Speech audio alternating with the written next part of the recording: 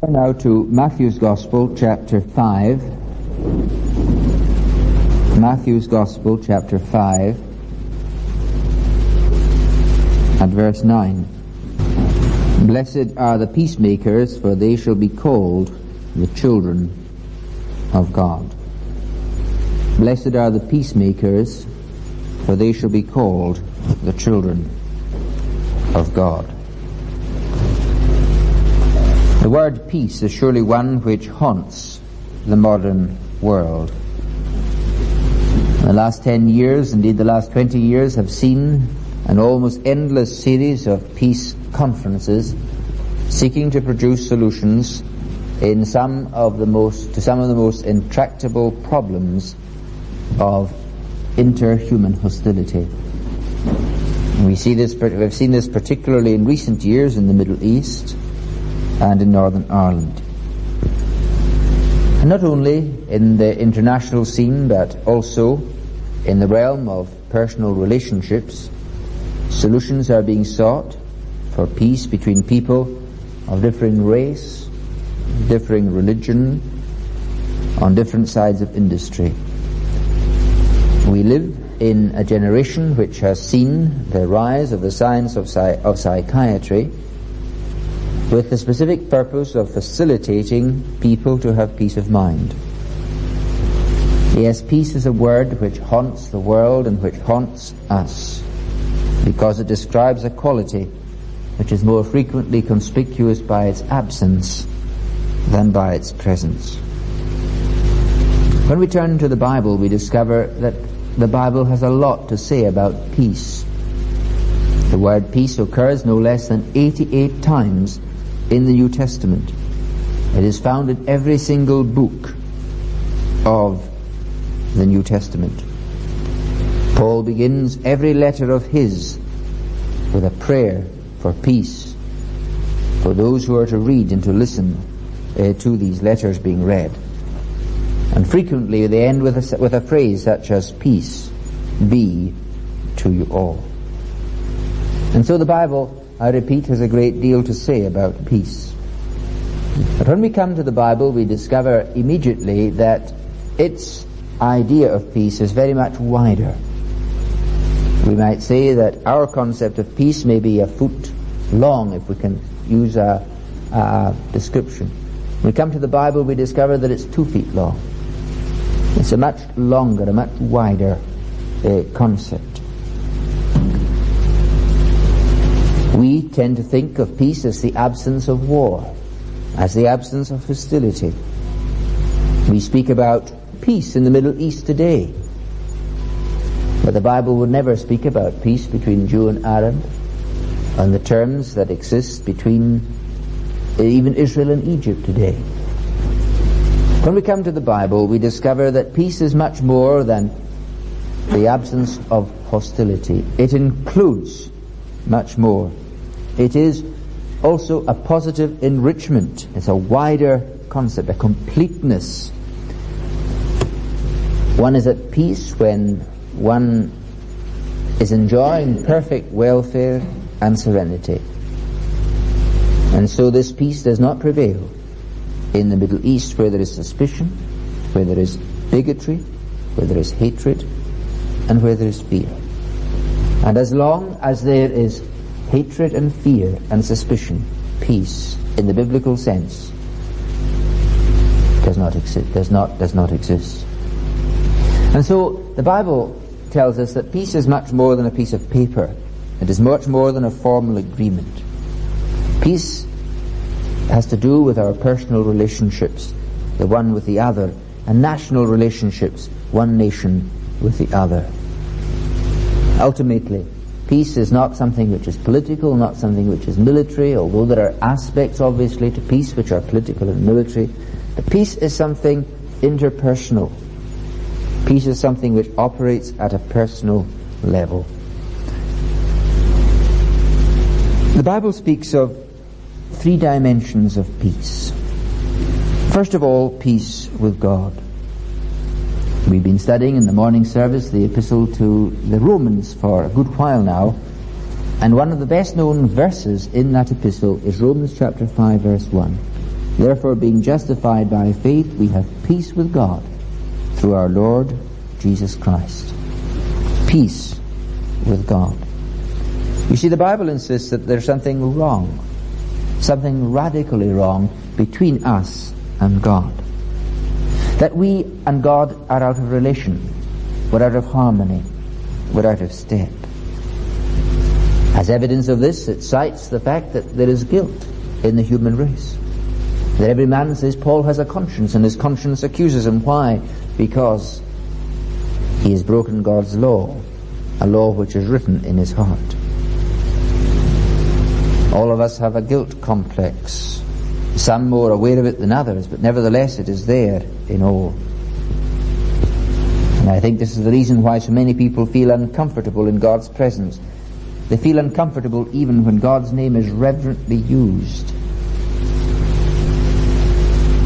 In the very chapter in which Paul opens by declaring that we are justified by faith and have peace with God, he goes to the root of the disharmony, and he speaks of us being sinners and being enemies of God. And yet, in spite of the fact that we are sinners, in spite of the fact that we are enemies, God has demonstrated his love in sending his Son to live and to die for us. And so we are out of relationship with God. We are enemies of God. We are in rebellion against God. We shake the fist in God's face. And Paul, writing to the Colossians, tells them that this is the result of our own fault. You were, he said, alienated and enemies in your mind by wicked works. Or as the Good News Bible has it, you made yourselves his enemies by the evil things you did and thought.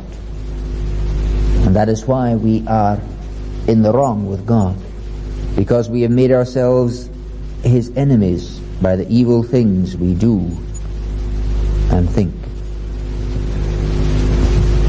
This rebellion concerns not only our actions but also our thoughts. Our Lord made it quite clear that we could not simply satisfy ourselves in relation to the commandments by looking purely at the realm of outward action. Inner motivation, inner thoughts are of the crucial importance. Paul, writing to the Romans, says that the carnal mind, or the mind of the flesh, the mind of the person who does not believe in Jesus Christ, is hostility against God, is enmity against God. And this, says Paul, is the picture that he sees, and the picture that God has given him of the state of the human race. Apart from Jesus Christ and apart from the reconciliation of the gospel, there is enmity against God. There is hostility against God. There is a revolt, a rebellion against God, which goes deep and which is outright. The whole of our personality is involved. Emil Brunner, a German theologian of one generation prior to ours, wrote a book, and he called it Man in Revolt. And this sums up the crisis that is facing the human race. We have made ourselves the enemies of God. And when the Bible speaks of man as an enemy of God, it is not thinking of enemy in the sense of being a little short of being a friend, but of being in the other camp. And that's exactly what happened in the Garden of Eden. Adam changed sides. He went over to the enemy. He joined the serpent. He rebelled against God. Paul, writing to the Colossians, uses the word alienated, as we've seen. And this word is a word which speaks of the action of God towards us. We have made ourselves the enemies of God, and as a result, God has alienated us in the sense of declaring us to be aliens. And again, to go back to the Garden of Eden, you have it there, all there in that story. Adam and Eve were put out of the garden. They were declared to be aliens. They were declared to be unfit for the presence and for the communion of God. This past week we've seen some Iranians deported from this country. They're not wanted. And that in a very solemn sense is what happened when Adam was put out of the garden. He was deported. God, of course, in order to be consistent with His holiness, could not tolerate rebellion. God is love, yes, but God is also justice. God is just, God is holy. And so, men and women were declared to be aliens, people who don't belong in the presence of God. And that's exactly what an alien is. An alien is someone who doesn't belong in a certain place. And so men and women have made themselves the enemies of God, and as a result they have been declared to be aliens. They have disinherited themselves. They have so rebelled that they no longer belong in the presence of God. And as a result, says Paul, writing to the Ephesians, they are without God and without hope in the world. Now Paul says this, not in order to indulge in some morbid analysis of the human predicament, but in order to underline the good news, which is the gospel. Writing to the Colossians, he does indeed say that we were alienated and enemies in our mind by wicked works. But he goes on to say, yet now hath he reconciled in the body of his flesh through death. We now by faith can be justified and accepted by God and pardoned and forgiven through the work, through the life, through the death, through the resurrection of Jesus Christ. And so through Him and through faith in Him we can be called and become the children of God and be at peace with God. Therefore, being justified by faith, we have peace with God. Having been put right with God, we have peace. We are at peace with Him. And that is the first dimension, if you like, of peace in the Bible. Peace with God. I wonder, do we know what that peace is tonight? Or are we still God's enemies? Are we still aliens as far as His presence is concerned? Are we still cut off and shut out? Now God in His mercy and in His grace has opened a way through which we may return. And He's inviting us to come tonight. By faith in Jesus Christ, we can be justified, we can be accepted, we can be acquitted by the grace of God through faith. Faith, trusting Jesus, trusting Him as our Lord. The second dimension of peace that is mentioned in the Bible is peace with ourselves.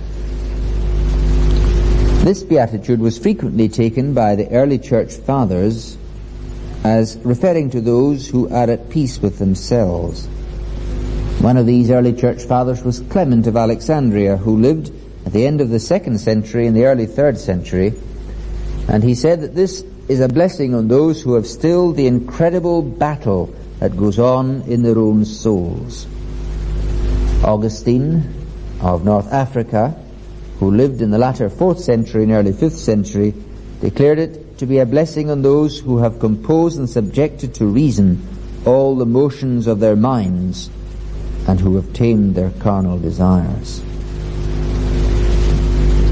There is a very real sense in which peace is something which we must discover by the grace of God with ourselves.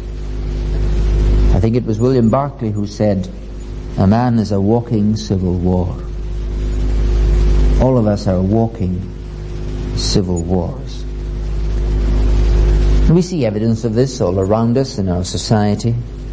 We see the prevalence of worry and anxiety in our society today. We see evidence of what Jesus called the cares of this world. And the word that is used there in Mark's Gospel to describe, to translate the saying of Jesus, is a word which means to divide. To divide because worries arise from a divided mind. And that's why people worry. Because their mind is divided. They can't concentrate on one thing, and they go from one thing into another. They're not able to concentrate and to overcome their fear and their problem. Not only is there a prevalence of anxiety, mental anxiety in our society, and we see evidence of this in the fantastic amount of tranquilizers which are prescribed by the medical world. There is also a prevalence of moral weakness in our society.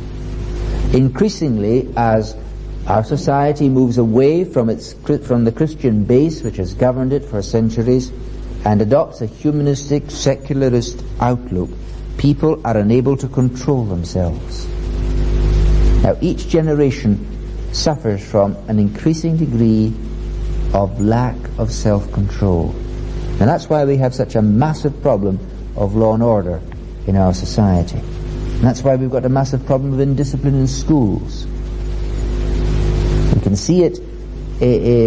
Those who work among young people can see it. Those who work among adults can see it. An increasing indiscipline in our society. There's simply not the discipline there that once was, because you see the Christian base of our society is being progressively eroded.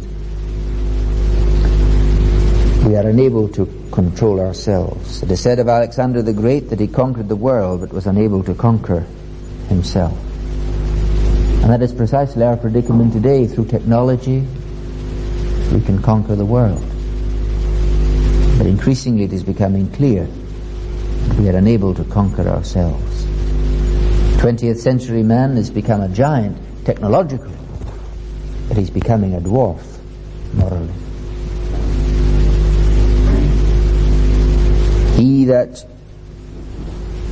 is slow to anger is better than the mighty, and he that ruleth his spirit than he that taketh a city. Proverbs 16:32. Blessed, happy, said Jesus, are the meek. And meekness means to be able to control one's temper, for example. It does not mean that a person who's meek never feels angry, but rather she is able to control their temper. Self-control is a fruit of the Spirit, according to Paul's letter to the Galatians. And anger is always a good gauge of self-control. All too often we are angry because we lose our temper. Our anger is of the uncontrolled type.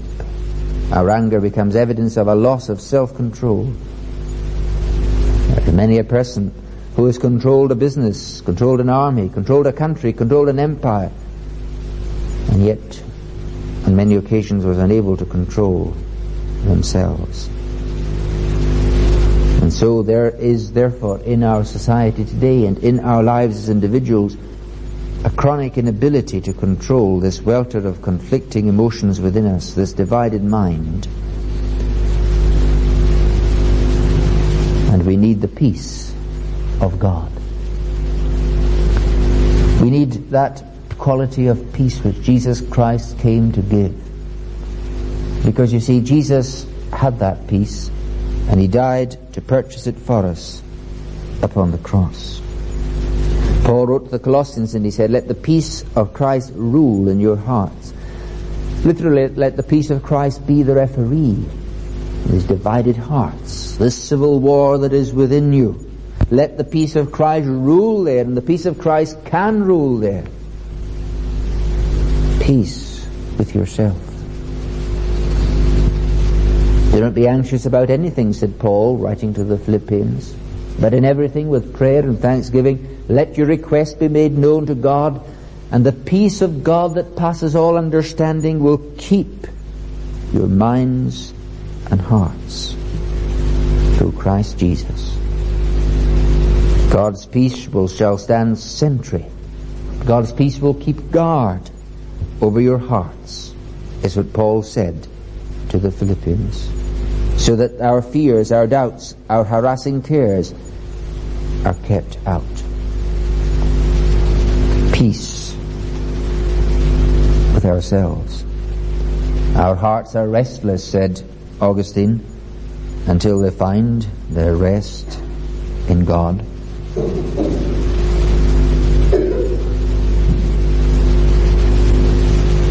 Blessed are the peacemakers, for they shall be called the children of God. Literally, the sons of God. The sons of God, or rather the sons of, is sometimes used in a figurative sense. It is used as an adjective. For example, Barnabas is described as the son of consolation. That is, he was a comforting person. He was someone who was able to comfort others. And here perhaps a child of God means someone who is like God. Who is like God. They shall be called the children of God, reflecting the harmony of God, the harmony of Father, Son, and Holy Spirit. Peace. Peace with ourselves, the peace of God that passes all understanding. Do not be anxious about anything, but in everything by prayer and petition with thanksgiving present your requests to God, and the peace of God which transcends all understanding will guard or stand sentry over your hearts and your minds in Christ Jesus. And that is the grace that is available in Christ. Now you can be at peace with God without knowing the peace of God. Once you are at peace with God, then you are justified forever. But this peace of God, this peace with yourself, is a peace which you can lose. And a peace which you need to cultivate, a peace which you need by the grace of God to renew day by day. And that's why Paul says we must, in everything with prayer and petition and thanksgiving, present our requests to God. We must bring our requests to God and not allow a worry and panic to overcome us and to confuse us and to get us all mixed up, because in this way Satan can drive a wedge between us and Christ. The third dimension of peace that is mentioned in the Bible is peace with others. Peace with others. Paul wrote to the Ephesians the following words: For he himself is our peace, who has made the two one, and has destroyed the barrier, the dividing wall of hostility, by abolishing in his flesh the law with its commandments and regulations. His purpose was to create in himself one new man out of two, thus making peace, and in this one body to reconcile both of them to God through the cross, by which he put to death their hostility. He came and preached peace to you who were far away, and peace to those who were near. For through him we both have access to the Father by one Spirit. In verse 15 we read that he abolished the enmity. He abolished, he slew the enmity between man and man. As we are reconciled to God, so we become reconciled to one another. Now this message that Paul wrote in his letter to the Ephesians is of tremendous significance in the divided world in which we live. A world which is divided by iron and bamboo curtains, a world which is divided by religious and racial and social discrimination, a world which is divided by two sides of industry, a world which is divided politically, ideologically. We live in a world which is split right down the middle again and again and yet again. And Paul tells us that if someone who might be a Marxist out and out, and who has preached hatred against the capitalists, is reconciled to God, and the capitalist millionaire against whom he raged is also converted, and who prior to his conversion sought to all that he could to discredit and to undermine and to eliminate that Marxist rebel, when these two men or two people are converted, they become brothers. And that this middle wall of partition, this middle wall of enmity is broken down. And whereas before they were enemies, they now become brothers. That does not mean that the social concern of the Marxist disappears. It does not mean that the business pursuit of the capitalist is abandoned, but that there is a new brotherhood in Christ. The hatred, the bitterness is taken away. Now we see this in the New Testament. The New Testament world was one of religious and racial discrimination to a significant degree. First of all, there was religious discrimination between Jew and Greek. The Jew, for example, regarded the Greek as being unclean. In the ordinary form of a morning prayer, a Jew thanked God that God had not made him a Gentile, a slave, or a woman. The Jews didn't mind if the money changers used the part of the temple. They did, because it was the court of the Gentiles. It was the court for the Gentile converts to Judaism, and therefore they were second-class citizens, or even third-class citizens anyway, so it didn't matter. There was racial discrimination also between the Greeks on the one hand and the barbarians on the other. The barbarians were the people who didn't speak Greek. They were looked down upon by the Greeks. Anyone who didn't speak Greek was simply not completely a person as far as the Greeks were concerned. They were regarded as unlearned and as ignorant. There was this sense of innate superiority on religious, racial and linguistic grounds. And these divisions are no less real today. They are in fact erupting in our own society and throughout the world. And perhaps this is the greatest test, the greatest practical test that Christianity faces in the world today. As we face a divided world, can the church demonstrate that the gospel bridges the gap? In the Bible study last Wednesday, we were looking at the opening verses of Paul's letter to the Philippians, and Paul says there that he was in chains it is right for me, he says, to feel this way about all of you, since I have you in my heart, whether I am in chains or defending and confirming the gospel. Paul was concerned not simply to defend the gospel, not simply to preach it, but also to confirm it, to live it out. And you see, it's not sufficient to have people who can preach. It is not sufficient to have people who can capture the media. It is not sufficient to have people, to have the Billy Grahams of this world. I just heard the other day of a great evangelistic campaign in Korea, and they held it in a vast park, and 2.7 million people came. It's believed to be the largest meeting ever, a religious meeting ever. 2.7 million.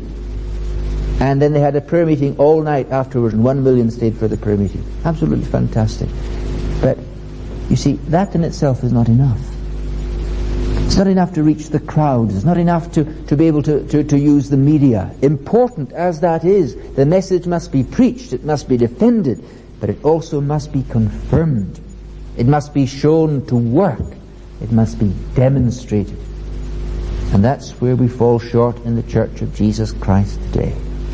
Paul said that he defended the gospel and he confirmed the gospel. And the way in which you and I will confirm the gospel is being at peace with one another and demonstrating that in the Church of Jesus Christ the divisions of the world don't count and they don't matter. But there are social distinctions, perhaps less in our society than many. There are cultural distinctions. There are linguistic distinctions. There are ideological distinctions, and somehow or other, by the grace of God, we have to overcome these and demonstrate that in the church a person is what he is before God, and he's not anything else. He's not seen first of all as black or white. He's not seen first of all as upper or middle or lower class. He's seen as a Christian. He's seen as a person whom God has accepted, and therefore he is accepted with open arms by all of us. In such a situation, the church is called upon to be a reconciling community. It surely can fulfill this duty only as we who are its members are reconciled to God ourselves and renew that reconciliation by communion with Him day by day. And secondly, as we are reconciled with one another. In this the church was successful in the early centuries. Paul could say to the Colossians, there is neither Greek nor Jew, circumcision nor uncircumcision, barbarian, Scythian, bond or free man, but Christ is all and in all.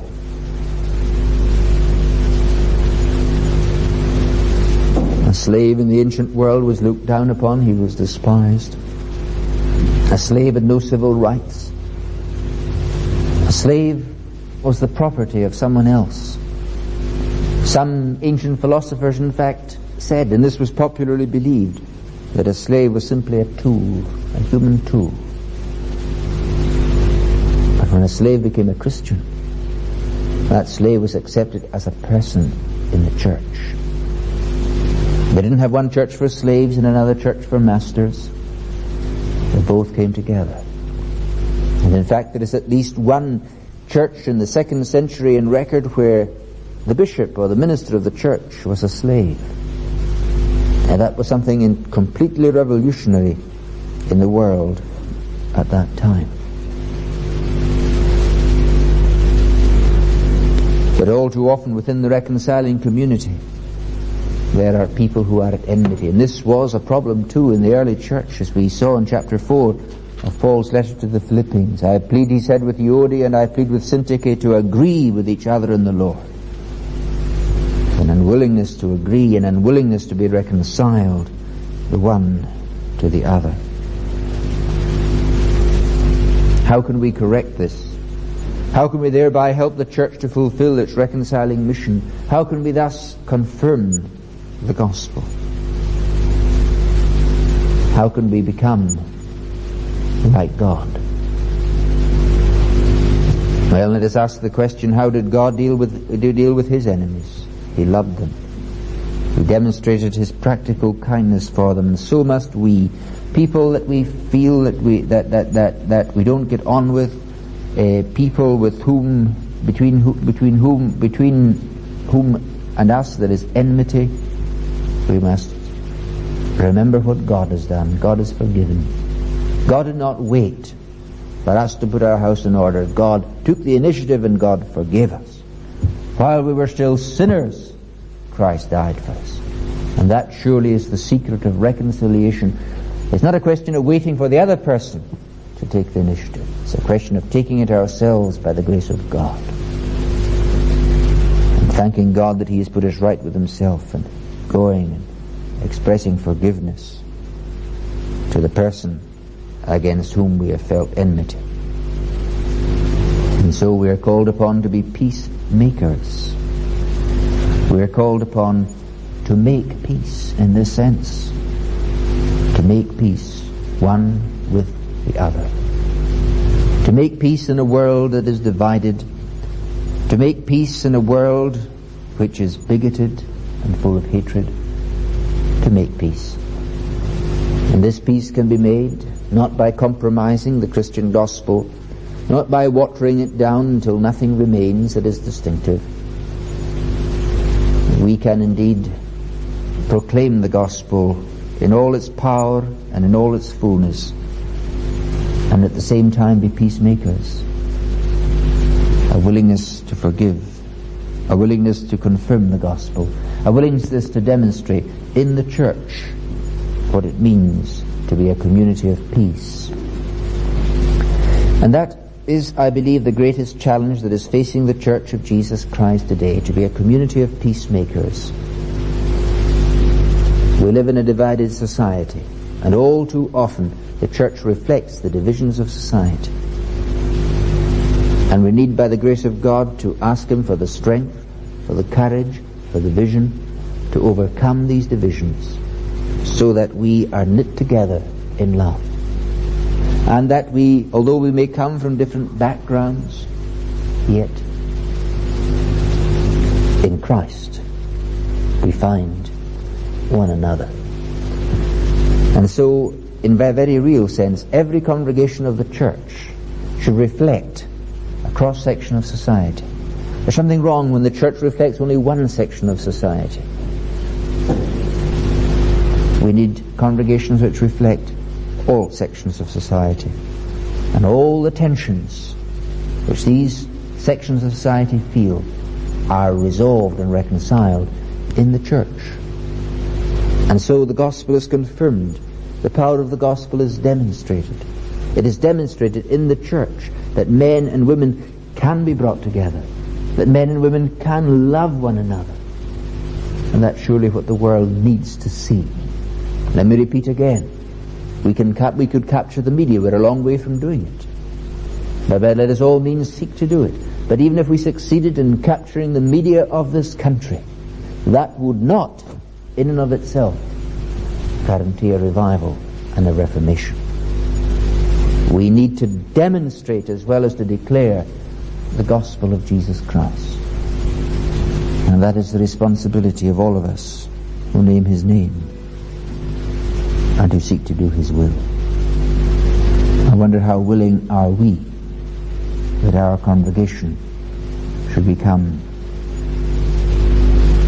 a demonstration of the power of the gospel.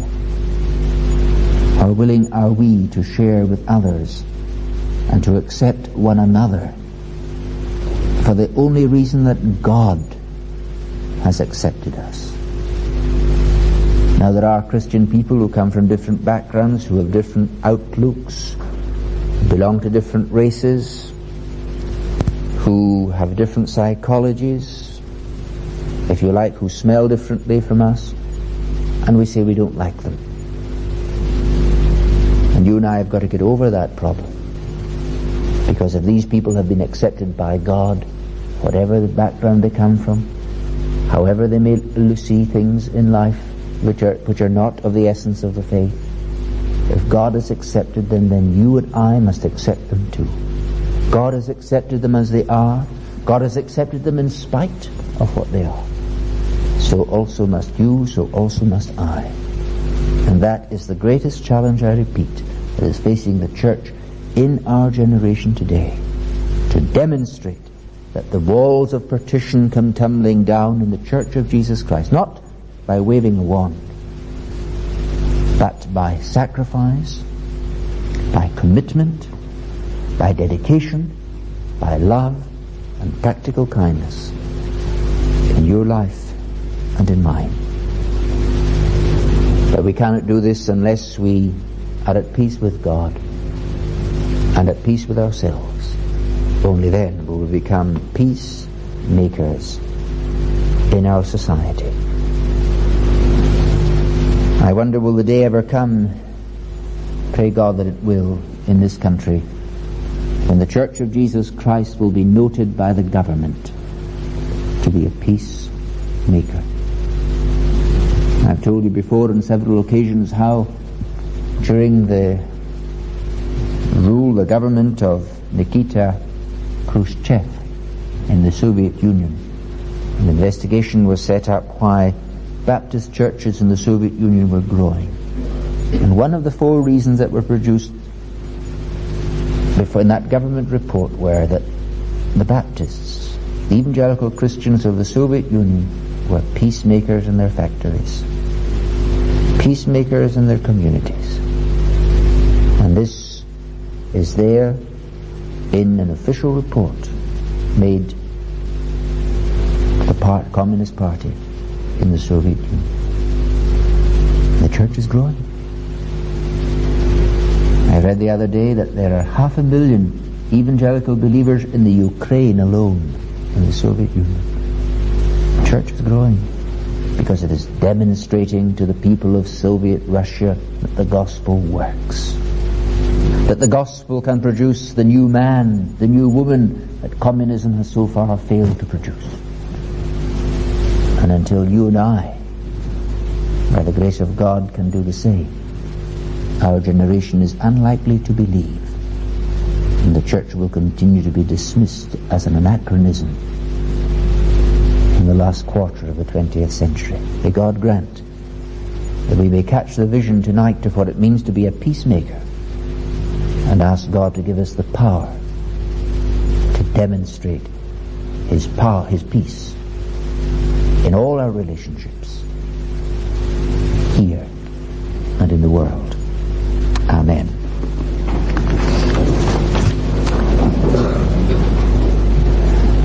Psalm 72, the 72nd Psalm, at verse 7. The tune is Barrow number 30. The just shall flourish in his days and prosper in his reign. He shall, while doth the moon endure, abundant peace maintain. Let us sing from verse 7 to the end of verse marked 12. 6 stanzas of Psalm 72 to the tune Barrow. The just shall flourish in his days. The just shall flourish in his days, and prosper in his reign. He shall wind on the moon endure, abundant peace maintain. His mighty grace dominion shall from sea to sea extend.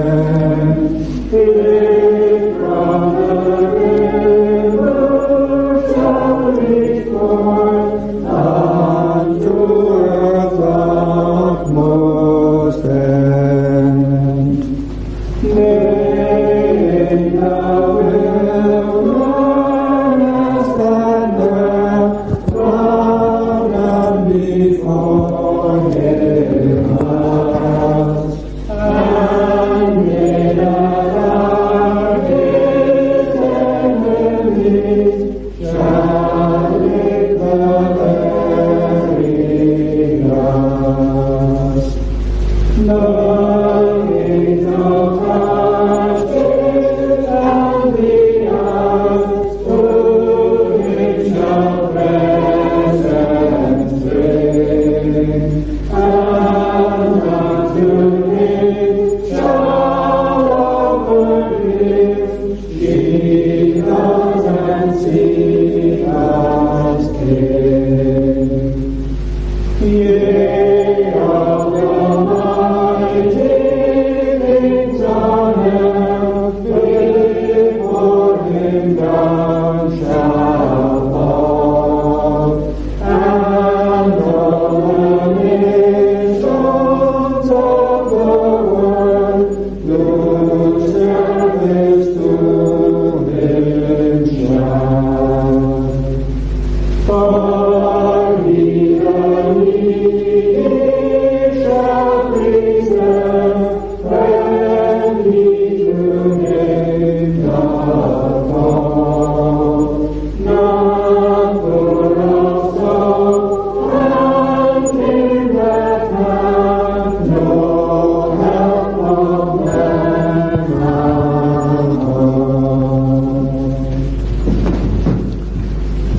We thank Thee, O God, that the Lord Jesus Christ has brought peace. Peace with Thee, peace with ourselves, peace with one another. Grant, O God, that we may receive that peace tonight, and in turn become peacemakers in our fellowship and in our society. We need Thy grace, O God, for this. For here, as in all else, without Thee, we can do nothing. Grant, O God, that Thou wilt give us a burning concern to see Thy peace being demonstrated in the world in which we live. Give us a burning concern to become peacemakers. Help us, O Lord our God, thus to be called the children of God. And now may the grace of the Lord Jesus Christ and the love of God and the fellowship of the Holy Spirit be with you all evermore. Amen.